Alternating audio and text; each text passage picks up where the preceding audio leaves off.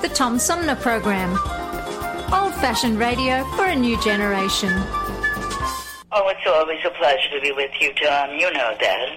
Yay, Tom! I love it in Flint! You're very astute, Tom. Tom, easy question. I'll debate Andy Dillon on your show. Well, that's a very good question. Hello, darling. This is Elvira, Mistress of the Dark, with Tom Sumner.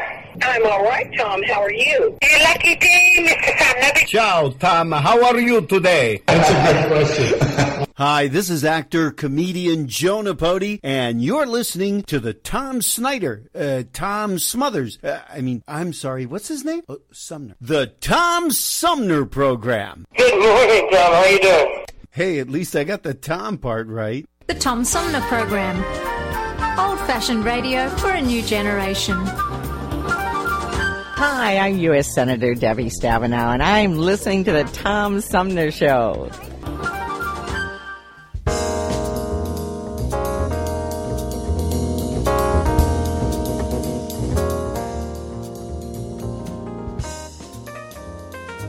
Happy holidays! From Haley, Alex, Alexis, Hope, and the Tom Sumner Program.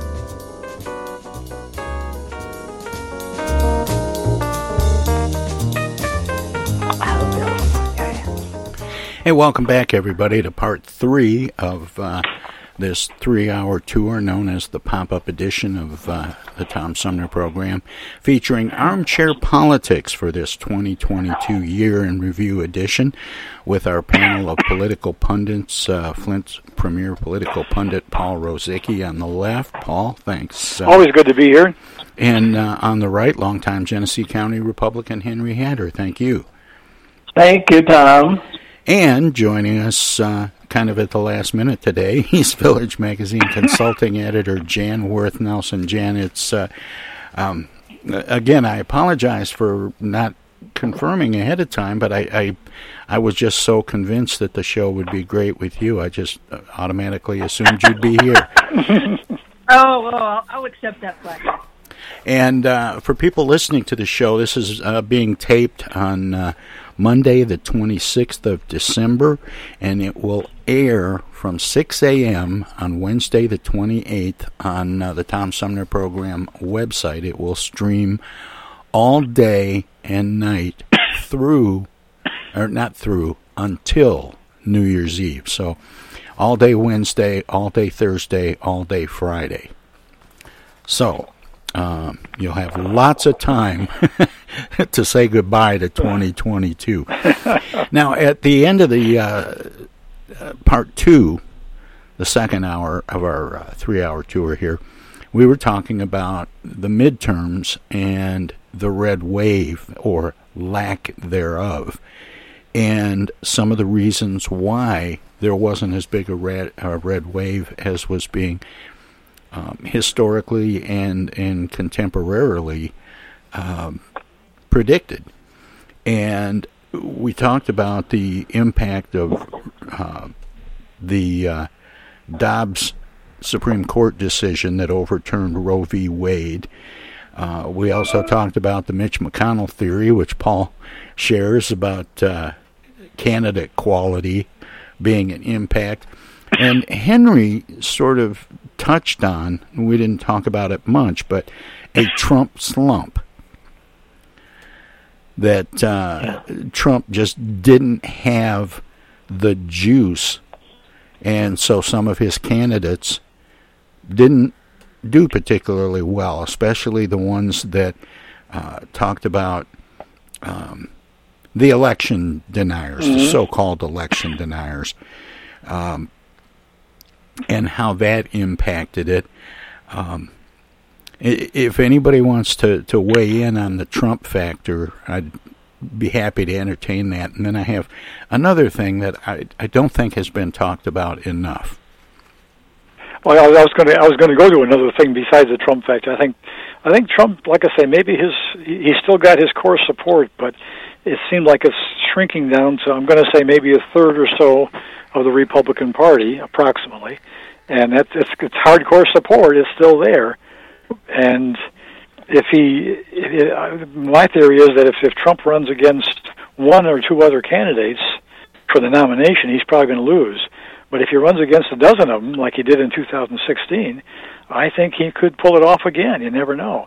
So I think there's a possibility that, depending on what happens with the indictments and all that, but if he runs again, and there's a lot of candidates, that 30 or 40% may just be enough to put him over the top one more time. But if he's up against one other strong candidate, maybe two, I don't think he's going to win the nomination. Is my theory right now, at least. See what Henry thinks about that. Well, there's DeSantis, and there's, of course, the vice president, and several others that are running, and DeSantis seems to be very, very strong, as you can see. Yeah, he seems to be very strong. He's strong within the leadership of the party. He is popular among Republicans. He's popular among Hispanics. This guy has a lot going for him. And Trump needs to maintain his core group and try to reach out to other groups who make up the electorate. He's got to reach some Democrats, and he's got to reach some independents, and he's got to reach women and minorities, and he hasn't focused on that yet. So he probably is working on that, I would imagine. But in fact, I was thinking some of his recent behavior seems to have gone almost over the top to offend even some of his at least more marginal supporters. I'm thinking of meeting with Kanye West and white supremacists, and some of his comments about overturning the Constitution. I mean, things that even for Trump seem to go beyond the bounds of his normal behavior. Yeah, and see, this is where the American people come in. The American people is a stabilizing force between factions. And the American people we don't know who they are. We don't know what their voting behavior is. We don't know what they believe in. But somehow, when you take a look at a composite look at their behaviors and their beliefs, they will do the right thing. This is where we were talking earlier, but there's a mood of change, as someone has said early in this country, and they could sense it. And I think, Paul, you also said that, and I feel the same way. There's a sense of stability coming back to the country. I almost wonder whether I see some parallel with someone like Joe McCarthy, who had his popularity, but then as he overplayed his hand, all of a sudden McCarthy himself in the 1950s faded fairly quickly too. And I'm not sure what's going to happen with Trump, but I can see some rough parallels at least there. Didn't Joe Welch sort of signal the beginning of the end for McCarthy? Have you no shame? Yeah. That final quote was really the end of it. I don't think we're there yet, apparently. I mean, I remember Ben Sass making a speech like that, but 4 years ago or something? I thought, Ben Sass is coming out saying, have you no decency, basically. And that just it didn't even cause a ripple. Yeah. Trump's, his regular theme to the American people is to make America great, make it independent, make it risk-free of invading hordes of other people coming into the country without authorization, stuff like that. That's what I believe the majority of American people believe that should be part of the solution to our problems today. He believes in bringing back jobs from Europe and other parts of the world, Asia, China, Japan, and so on and so forth. I doubt whether there are many Democrats or leaders who would not agree with that. So he has a good message. Well, and that's it. The messaging has been pretty good. And even some of that, I got a lot of money, but I'm just like you kind of thing, which he somehow is able to pull off. The thing is it's all form and no substance. The Make America Great Again, that sounds wonderful. Nice bumper sticker. But how? There's no real plan behind any of this stuff. I'm going to build a wall. We're going to keep hordes of invading murderers and rapists out of our country. Well, that sounds good, of course. That's political. That's not substantive. That's attention to that. Yeah, that's my point, Henry. Is he says these things and they sound good and they rile people up, but he's really not. He doesn't really have a plan, and I think people are finding that out, and they're starting to realize that a little bit, which is why he's tapering off. His momentum has slowed a little bit. Did the FBI raid on Mar-a-Lago come close to re-energizing Trump's momentum? I saw a couple of polls that suggested a little bit of a bump up when that happened from his supporters. I think the real thing is, what was he doing with all those documents? A lot of people don't care about that. Some people, I do, and a lot of people don't care. Just the idea that they're mine. It makes them look really bad. But I imagine there's a lot of people that don't understand it. To me, if you want to compare what he's done that's the most persuasive that criminal charges should be filed, if you want to go there, is the whole Georgia find me votes. To me, exactly. I think almost everybody could understand that phone conversation was pretty damning. And I think his repudiation of the law on the Mar-a-Lago thing is just typical bald, defiance of just standard behavior, and it's irritating and terrible, really. But a lot of people might not see why does that matter. But if you talk about that Georgia situation, I think most people would say, yeah, that matters. You're right. Now, all documents generated as public policy documents belong to the American people. There's a place for them. And there's no excuse for removing those. Now, I agree with that. It's just like I do too, but do you think the rest of the people do? Do you think, like, Trump supporters, do they get that? I'm not so sure, but we're hoping that the bulk of the American people do. But those documents belong to the government, and the government itself is sovereign. It's bigger than all of us. It's bigger than any segment of us. And they and that those records are supposed to be deposited in the Department of Commerce. Department and apparently, many of those were very top secret. They should have never been removed from certain secure locations. But I'm not saying that there are some records that he could have taken with that would not have caused any problem. It would have just been debate. But I'm surprised. I'm surprised he didn't get one of his questionable lawyers to suggest that they were starting the Trump library there. Yeah, that's right. That's right. Well, I don't know whether there's still a law that says that those documents belong to the United States government. I got a kick out of the fact that he said he could declassify documents by saying he's thinking about it. I thought maybe next year I'd pay my taxes by thinking about it too.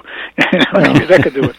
Now, this is not. I'm not speaking against Trump. I'm talking about what the law is.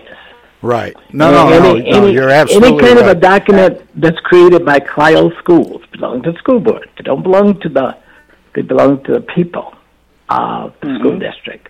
They don't belong to Henry Hatter. They don't belong to Joe Doakes or anybody else, but they belong to the government institution that generated them. Well, one more thing I wanted to bring into that I don't think enough people have talked about with regard to the red one more wave. I want to mention too, yeah. And that's the movement in Michigan and around the country for redistricting. Yes. my biggest surprise, I think, in this past election was the fact that the Michigan State House and Senate, for the first time in many decades, went Democratic. 40 years. Exactly, and I think it's due to, in part, to redistricting. Well, guys, I don't care how you treat redistricting. We're supposed to be flexible enough to deal with any situation, and the people are. Even the young people. Many of the older people die off, and what's left is what the older generation left. That's what they live with. So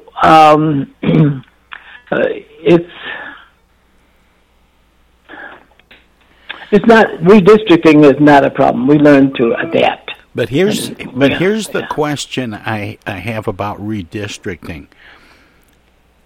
In Michigan, now in other states experienced this too, where they went through and established independent committees to do the redistricting. But in Michigan, and I'll just use that as an example because I'm more familiar with the case here, it was a grassroots movement to establish a nonpartisan commission to draw the lines for representation. Yeah. But I can't help thinking that its support and its passage was largely Democratic driven. Mm-hmm. And I suspect that some of the people who became, I think there was more of a Democratic presence and leaning in the commission. And maybe this is true in some other states as well, because there are things that happened that make me wonder, for all of the talk about, the Republicans controlling the redistricting because they had the majority, in the legislature here, it didn't seem automatic that it would just flip in the next election cycle. Well, as you know, it's automatic. In fact, a lot of folks thought that even the new plan had a Republican advantage built in, but it gave Democrats a little better shot, because I think for the last roughly 30 or 40 years, collectively, if you take all the votes for the House and Senate, generally there were more Democratic votes, but Republicans, for the most part, had the majority in the House and Senate. So finally, those votes came around and gave the Democrats the advantage, but it was by no means a slam dunk, because, and even then it's still very close, just a couple of seats in each case for the Democratic advantage. So it's, and advantages vacillate; they move up and down. They follow the sine curve. There's no guarantee next time it'll be the same. Yeah, even if the Republicans were in, and they were the factors that caused the legislation, that redistricting that we live by. It's the same thing if 10 years from now, when the tide turns. But this is not a permanent thing. It's temporary, because American people are flexible enough to. But the new group that are drawing the lines is a new permanent thing. Yeah. The hope is that we don't have that pendulum going back and forth. If the Republicans are in power, we get Republican districts. No, we don't want that. We want stability in the government. We can't have that. Because you get the people. That becomes the question. Do you think we have that, or did we just find a real different way of swinging the pendulum back the other way? Well, I had no problem with how they did it. They brought both Democrats and Republicans. They said they were going to sit down and do this. I don't care who has the majority on one end or the other. But this is what we're going to decide upon. And it made a lot of districts more competitive. You saw that with Dan Kildee. I mean, Kildee had the toughest race he's had for a while. Yes. And a relatively competitive district compared to what he's had in past years. But see, the problem that we look at this so voraciously, because we measure a lifetime in decades. We don't measure them in centuries and eons and ages and all of that stuff. So we have to get all of our stuff done while we live. But so we go out and we vote for something that's only temporarily is present in deciding the outcome of elections. And this will change again because there's nothing more believable than there is that you will have constant change as long as you live. This is only temporary. We've seen it over and over and over. Do you think it had was it a contributing factor to the shrinkage of the red wave and the flip I in Michigan? think that may have been a part of it too. But it's true. One side has to crush the other side. That's the dominant factor. You can't just fiddle around with up and downs. Democrats had to work in a way that they crushed the Republicans. There's no such thing as because we're in pursuit of power, presence, permanence, money, advantages, privileges, all of that stuff. So I don't think that we have to be too concerned that all of this stuff is permanent because things change. And I don't see this as a doom and gloom thing because we see changes all the time. Look, nobody would have ever thought about how much people of color have risen in this country over the last 10 years. It's something that other people probably never had intended or visualized. But look at how much change there. It's amazing. Maybe you don't see it, but I do. And that bodes well for the country. Well, one thing I want to bring up, moving on from the red wave and the midterms, is and I'm going to mention a few of these things, and then we'll talk about it as an overall sort of thing. There have been some big changes around the world. Angela Merkel resigned, and that position opened up. Boris Johnson resigned as British Prime Minister. Liz Truss had a very brief tenure as Prime Minister before it moved on to, is it Rishi Sunak? I'm not sure if I'm pronouncing that right, but and then let's see, what was one of the other? Well, this is local. The resignation and retirement of Flint City Clerk Inez Brown. Yeah. And I thought the timing of that was kind of interesting because it was just almost days before the election. Exactly, yeah. It was very unusual. Anyway, but I know Inez to be an honorable woman.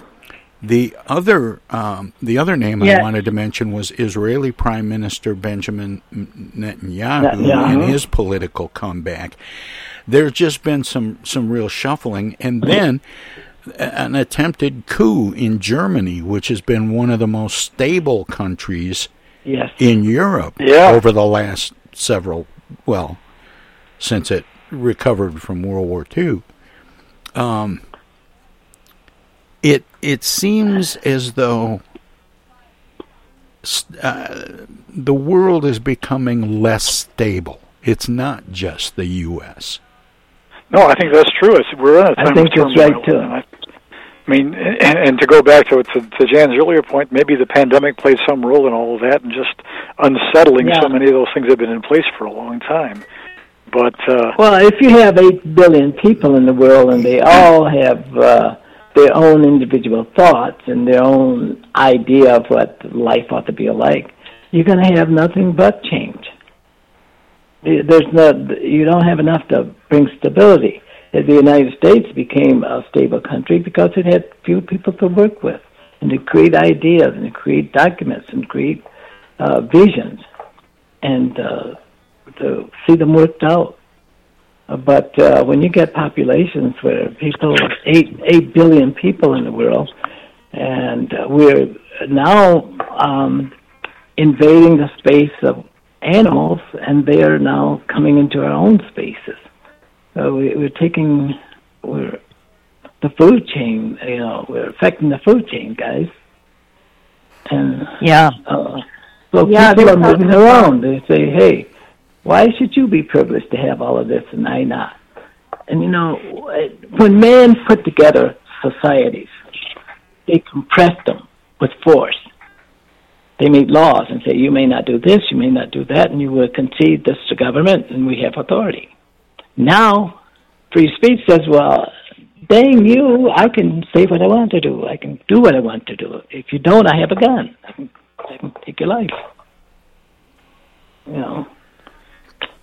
Well, and that raises a couple of things that I want to get to in just a moment, Henry. But first, I meant to bring up when we were talking, however briefly, about the Michigan legislature flipping from red to blue.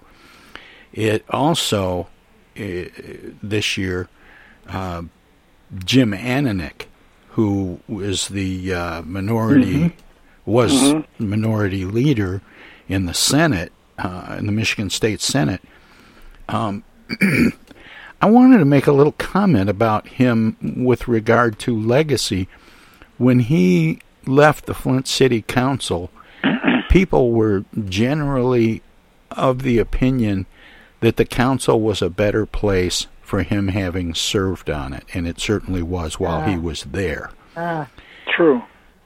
I wonder, at least in the mind of Democrats, if Jim Ananich's tenure in the state Senate and before that in the House, if somehow he hasn't improved those bodies. Right. Yeah. Did you read Jeff? That's a good point.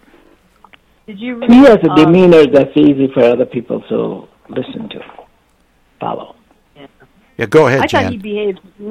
Well, first of all, I was going to ask, did anybody read, what's his name, Jack Smartus's piece in EBM about Ananich's tenure? It was really interesting and very well-written sort of tribute to his positive effect in his positions. And I kind of hate to see him go out of the directly political realm right now.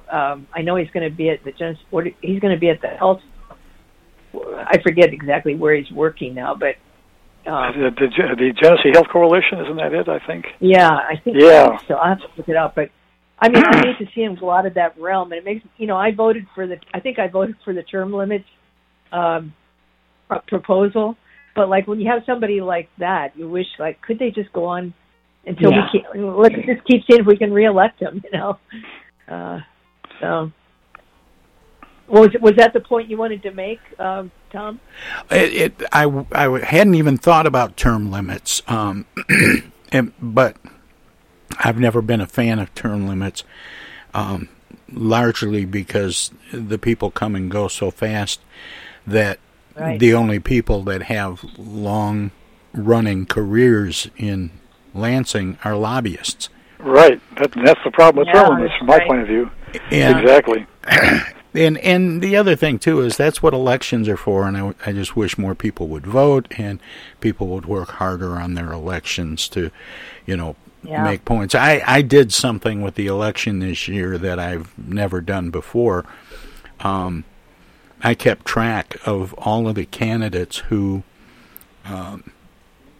signed off on negative campaigns. Mm-hmm. And if they did, I did not vote for them. Mm. And I didn't care what party. I ended up voting for 2 Republicans and 2 Democrats. The rest were all alternative parties. Mm. Yeah, there were more than a few negative campaigns this time. I mean, that's hardly unusual, though. Well, there was one that started out real positive. It was David Martin's campaign, the state from Davison, and it was all about his military service and his public service, and it was the ideal political campaign ads. And then, boom, 2 weeks before the election, it just flipped. Yep, I know which ads you're talking about. Yeah, and I was so disappointed, And I like Dave, and I know somebody, told him this is the way to win elections and all that. I know how they play the game. Yeah. But I just made a decision for myself. I will no longer support a candidate that says, I'm so-and-so and I approve this message, and it's mud and smear and, I will not do it. And some people say that's wasting a vote, and I say, no, it's taking a stand. No, I want to say something about that, too. You get all these people who write you these messages about you're not loyal to the cause or all of that stuff if you don't do this or that. Well, you know what I do? I trash that, whether it comes from a Democrat or a Republican. I don't want anybody talking to me that way. I have freedom of thought and freedom of will. And when I vote for someone, the American governmental system gives me that right to do that. I don't have to agree with every Republican. I don't have to agree with every Democrat.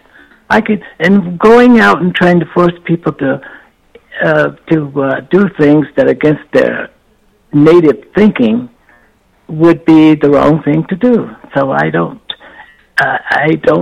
trash all of those. So those who are sending me messages that way, please save them for yourselves. Yeah. Save the money. Save the money.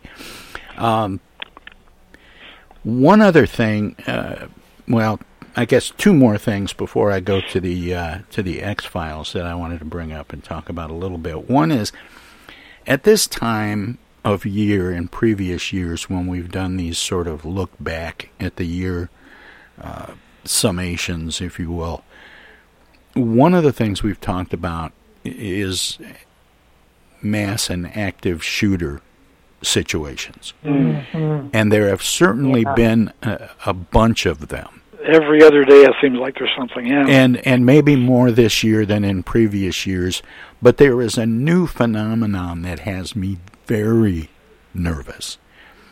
And part of it is when Nancy Pelosi's husband was attacked in their home. Mm-hmm. But the thing that's really bothering me is these attacks on power stations. I know. Oh, yeah. That's right. There were a couple more on Christmas Day. There was one earlier in the year that was supposed to impact some gay pride thing event at a gay bar or something. But I'm concerned that that's going to become the protest of choice, is to shut the lights out. To hurt everybody. Don't just hurt one person. Yeah. Hurt everybody. And the fact that our power grid or our infrastructure is so vulnerable has me very concerned. Yes. And that's if that should start happening, that's going to be a cause for great disruption in very unpredictable ways. So I guess they have to regiment the American people, like the people around on this board, to watch for things that look suspicious like that, because there's no way that you can get away from that vulnerability otherwise. And keep your generators gassed up. Yeah. Yeah, that's right. But that only serves one person. Go ahead, Jan. We have to keep teaching cursive and not using calculators, just in case. Yeah, that's right. Everybody better brush up on their math skills.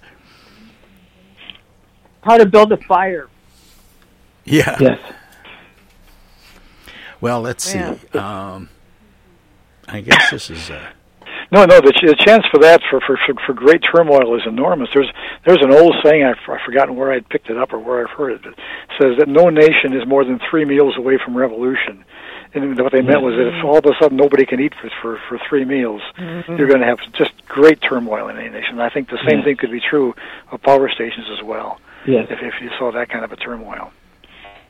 Yeah. It's an umbilical cord. And we don't know who the enemy is in this That's case. right. Yeah. You know, like in Ukraine, those amazing people there are standing up to a common enemy and enduring great privation. But this thing, we don't even know who the hell is doing it. Yeah. Yeah, I'm pretty concerned about that, and I'll give you the definition of irony.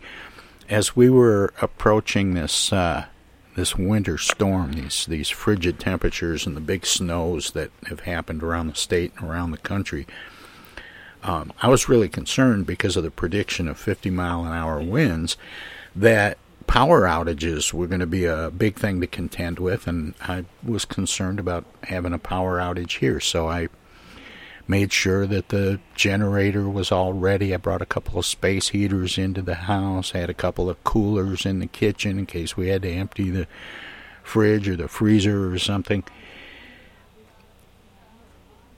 And then our water pipes froze. Oh no! But they didn't break. They didn't break. No, they didn't. They didn't burst. And in fact, it was really kind of a silly little thing.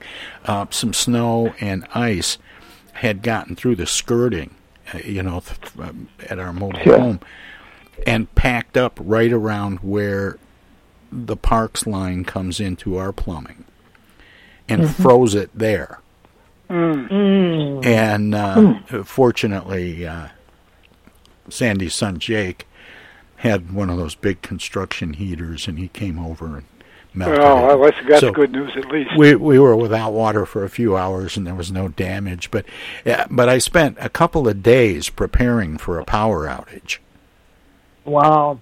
And we did absolutely nothing, like running the taps a little bit like you're supposed to if you're concerned about pipes freezing. We didn't do any of that. Just completely forgot about taking care of the water system. And to add on to that discussion, the thing that bothers me is all of this immigration that's coming into the country. They know that we probably need some of it because we have to have people to improve our GDP. But can you imagine the difficulty when people find opportunities and to protect themselves or to secure for themselves? That is exactly what they will do. They will invade homes. They will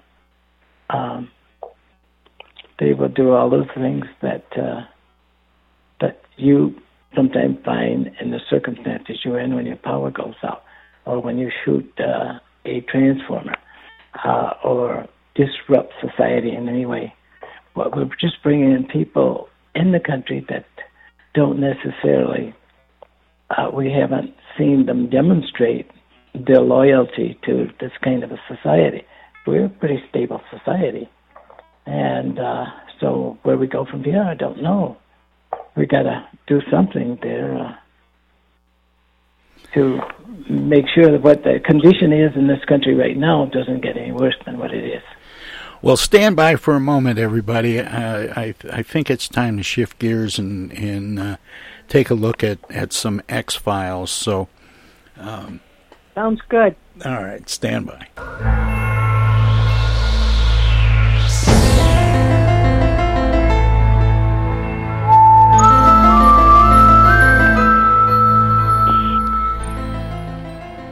Well, I always like to end Armchair Politics with some weird and wacky stories that I call the X-Files, and we'll start out with this one that seems especially appropriate to the X-Files. A new Pentagon office set up to track reports of unidentified flying objects has received several hundreds, that's hundreds, of new reports, but no evidence so far of alien life, the agency's leadership told reporters on Friday. The All-Domain Anomaly Resolution Office, AARO, was set up in July and is responsible for not only tracking unidentified objects in the sky, but also underwater or in space, or potentially an object that has the ability to move from one domain to the next. The office was established following more than a year of attention on unidentified flying objects that military pilots have observed but have sometimes been reluctant to report due to fear of stigma. If there's no evidence of extraterrestrial life, why set up the agency?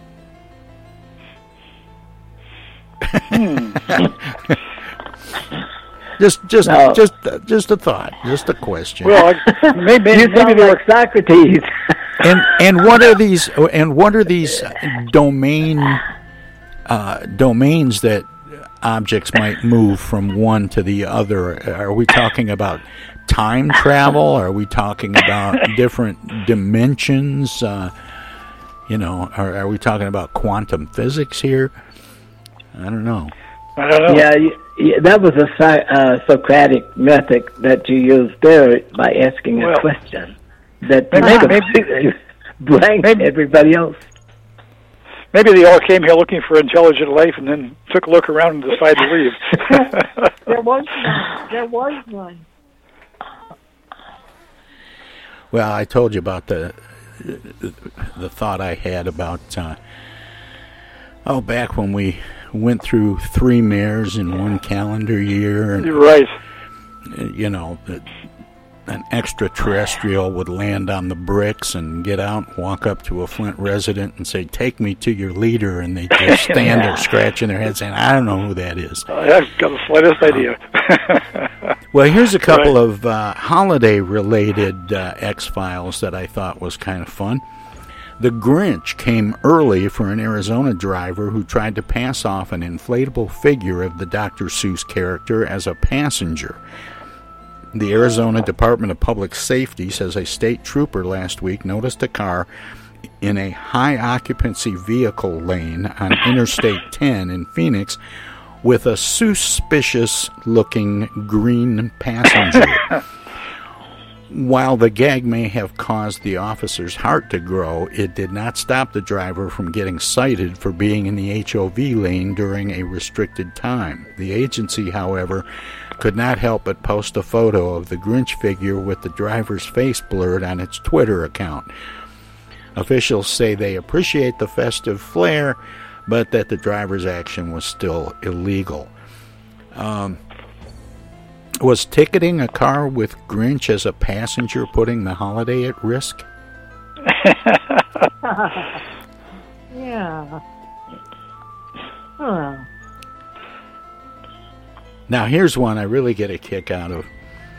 A pair of calves playing bit parts in a North Carolina church's live nativity scene escaped to a nearby state park last week. Photos show police waist deep in the Cape Fear River at Carolina Beach State Park as they tried pulling the swimming animals back to dry land.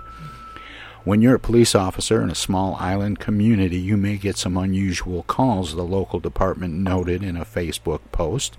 Officers were dispatched to help state park rangers round up the escapees who had been performing in the live nativity scene at Seaside Chapel in the community of Carolina Beach, some 140 miles southeast of Raleigh, according to police. They were finally brought to heel with the help of community volunteers and a canine with specialized herding skills, noted the department.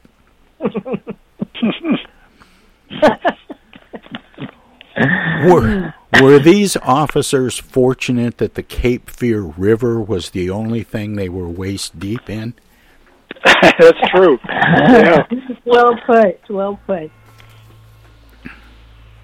Well, I'm going to squeeze one more in here.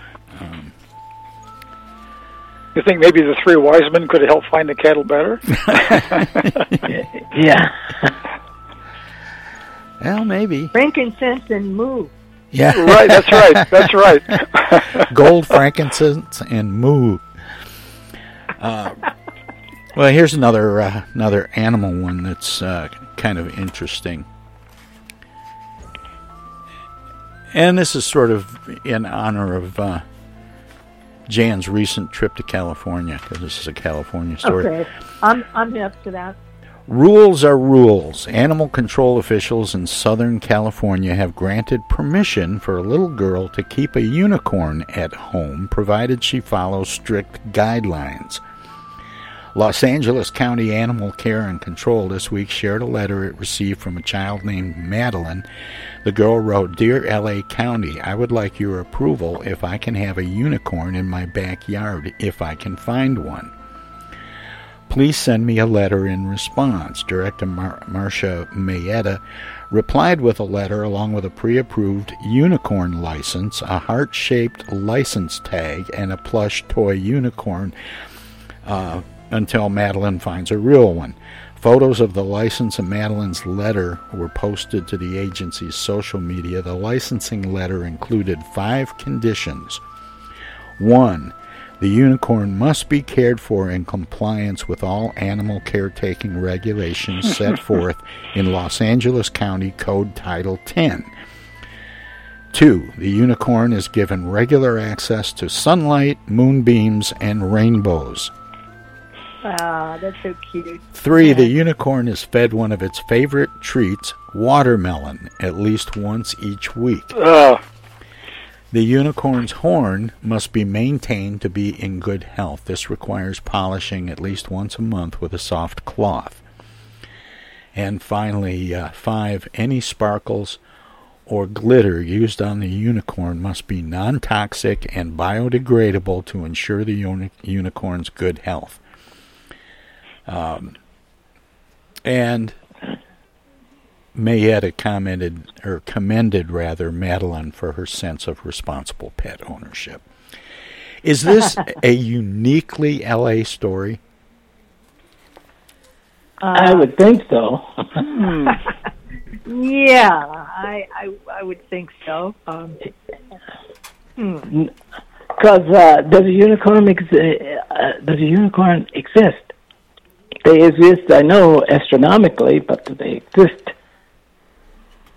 in reality? Well, hopefully they'll do a follow-up story if the young girl if they find one. Yeah. Hopefully it won't be eaten by a Bigfoot. That's right. Now, we're not talking about a rhino, guys. No. And that doesn't refer to a Republican.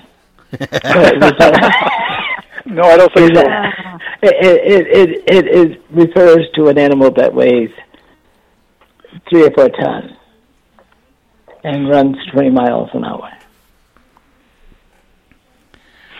Well, that wraps it up for the X-Files, but I did think we'd take the remaining 10 minutes or so and see if there are any stories that we haven't talked about that you would like to include, and or to maybe project a little bit of what there is to look forward to in 2023. Well, I'd like to start with this one. We didn't talk about the fate of gasoline in this country. We were using gasoline out of our reserve systems now until that is exhausted. And then notice the gasoline is at an average of about $2.78, $2.99 maybe, in that range. But yeah, it just recently went down under 3. Oh, yeah. It's been under 3 all over the place. Yeah, so, guys, can we say thank you, Joe Biden, now? Yeah, they blamed it when it got too high. What's going to happen in 2 months, though, when that reserve is gone? I mean, I was just wondering, there are 2 ways out, though. We can start refining oil in this country, and I don't know. I mean, we still have to decide how that's going to impact inflation and so on and so forth, and who gets the profits and how we share the profits, because I don't think people are willing to let oil companies have the kind of profits they've had in the past. That's probably true. Yeah. Hey, go ahead, Paul. I was going to say, looking ahead on a local level, there's maybe a couple of things worth looking at with at least your fingers crossed. One is the hope that maybe the Mayor Neely will start to get along with the city council in a meaningful way. A second one to look at, I think, is what's going to happen with the Flint School Board, with the 5 new members elected there. Will they finally be able to get along with each other and revitalize the schools in some way? And the third thing we've talked about a lot in East Village Magazine, of course, are the potential changes going on at U of M Flint. Will U of M Flint survive, and if so, in what form? And I think all three of those things are going to be some hot-button issues to watch for the next year to come. Well, wouldn't it be nice if this city made a nice turn towards good governance? Yes. In the next 12 months. Yes. Yes. That would solve a lot of our problems. Yeah, it you would. Could usher in new businesses here, which we need badly. Well, on the U of M thing, I wanted to mention that, in all due respect to Chancellor Dutta, the leader of U of M Flint, he really stepped in it when he compared the detractors to the program to election deniers. I mean, the last thing you want to do with the people that are arguing something different than you, especially if they're political scientists that lean towards the left, is to compare them to election deniers. I mean, if you read my news story that just went up today, they are infuriated that he made that comparison. Well, and what I just thought, that's one of those things. It's like comparing someone to Hitler. Even though it may just be, allegory. It's what if it's just bad judgment? And what if some of those people themselves are election deniers? Then what does that do for your argument? Yeah. It's just a bad way to approach it. But it's a bad way to go. One big item that I forgot to mention when we were talking about some of the changes in leadership around the world is I have to at least mention that England has a new king. Oh, that's right. Yeah. Yeah. Right. I guess that didn't come to the top of our list.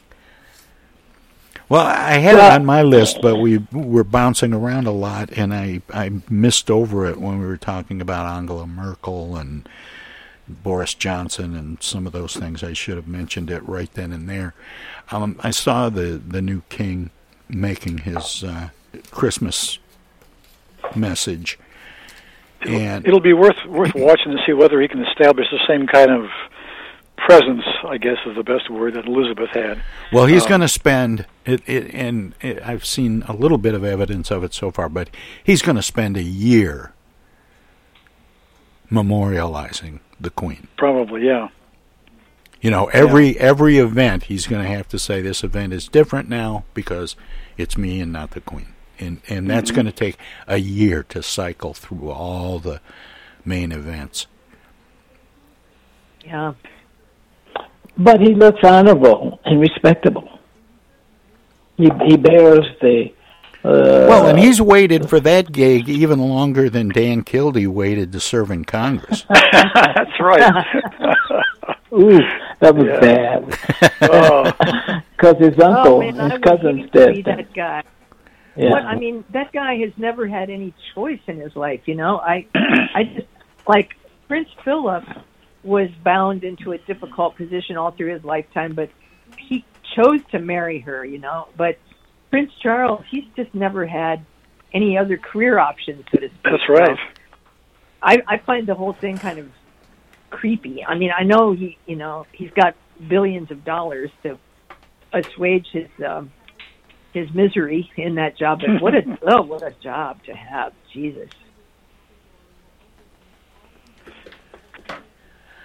But remember, all of the power is in Parliament. Right. The power is in Parliament. Right. That's part of it. It's like the impotence of this, figurehead position. He has to put on all these fancy clothes all the time and walk around and basically not be able to do anything. But get criticized if he says the wrong thing. Right. Exactly. It was like the element in the movie King Ralph. when they talked about wearing the crown to get used to the weight. Yeah. Well, he's got a lot of weight to get used to, despite the fact that he's been trained for it for a lifetime. Yeah, he's had a long training period. At least he has Camilla now to go to bed with at night, right? Yeah. Elizabeth came to it for, almost cold, not quite cold turkey, but with not that much preparation when she became queen. Right. So, very different kind of situation. Is there a legacy for Queen Elizabeth II? Oh, yes. She's number 2. I mean, remember who number 1 was? Other than the number length. 1. Huh? Other than the length of time that she served as queen. Yeah.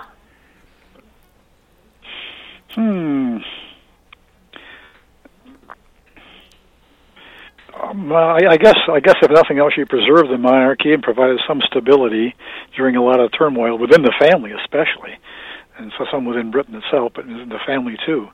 Maybe that's a couple of thoughts that come to my mind. And she kept together the image of Europeans being dominant in that part of the world. The ones that in the 16th and 17th century brought mathematics and engineering and all of that stuff to reality, the way we live, set the tone to how we live today, the reality that we see through our lens. Well, we're getting down to the last couple of minutes, and I want to say thank you to all of you. Jan, thank you. Jan Worth Nelson, consulting editor for the East Village Magazine. Henry Hatter, longtime Genesee County Republican. Henry, thank you for being part of this discussion. And, of course, Flint's premier political pundit, Paul Rosicki, thank you. It's a pleasure. Nice to have the band back together again. It is, and it's wish everybody a Happy New Year. And no commercials today. Hey, Jan has always been an inspiration to, Paul, you and I would be nothing without Jan. That's true. That's true. Oh, come on, you guys. Now, you don't have to go there, Henry. God. Oh, yes, we do. You keep us. From you every time.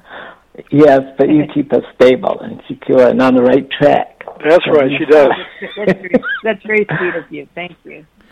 Well, I really respect and honor all three of you, and it's an honor to be with you again. Well, thank you so much for doing it, and happy holidays to everybody that's listening, whatever holiday you spend. Merry Christmas to the round table, and Happy New Year. I hope some of the optimism that came up a little bit parenthetically throughout our conversation is justified and solidified by the new year.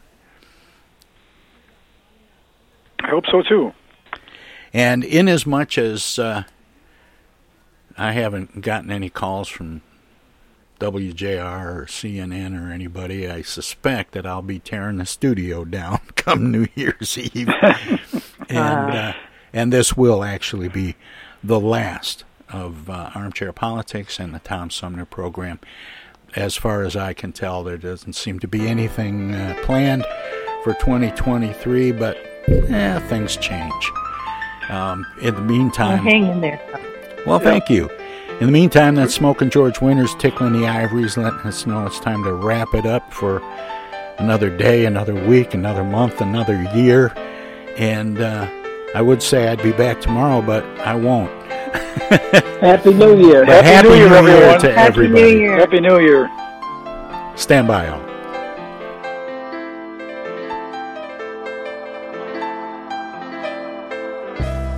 The Tom Sumner program is a live variety show.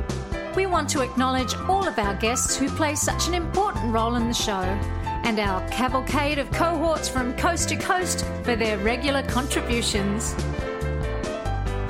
Most of the musical accompaniment was provided by people in or from the Flint area.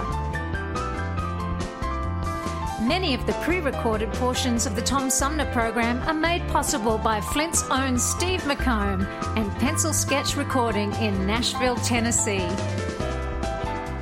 If you have comments, questions, or suggestions about the show, find us on Facebook.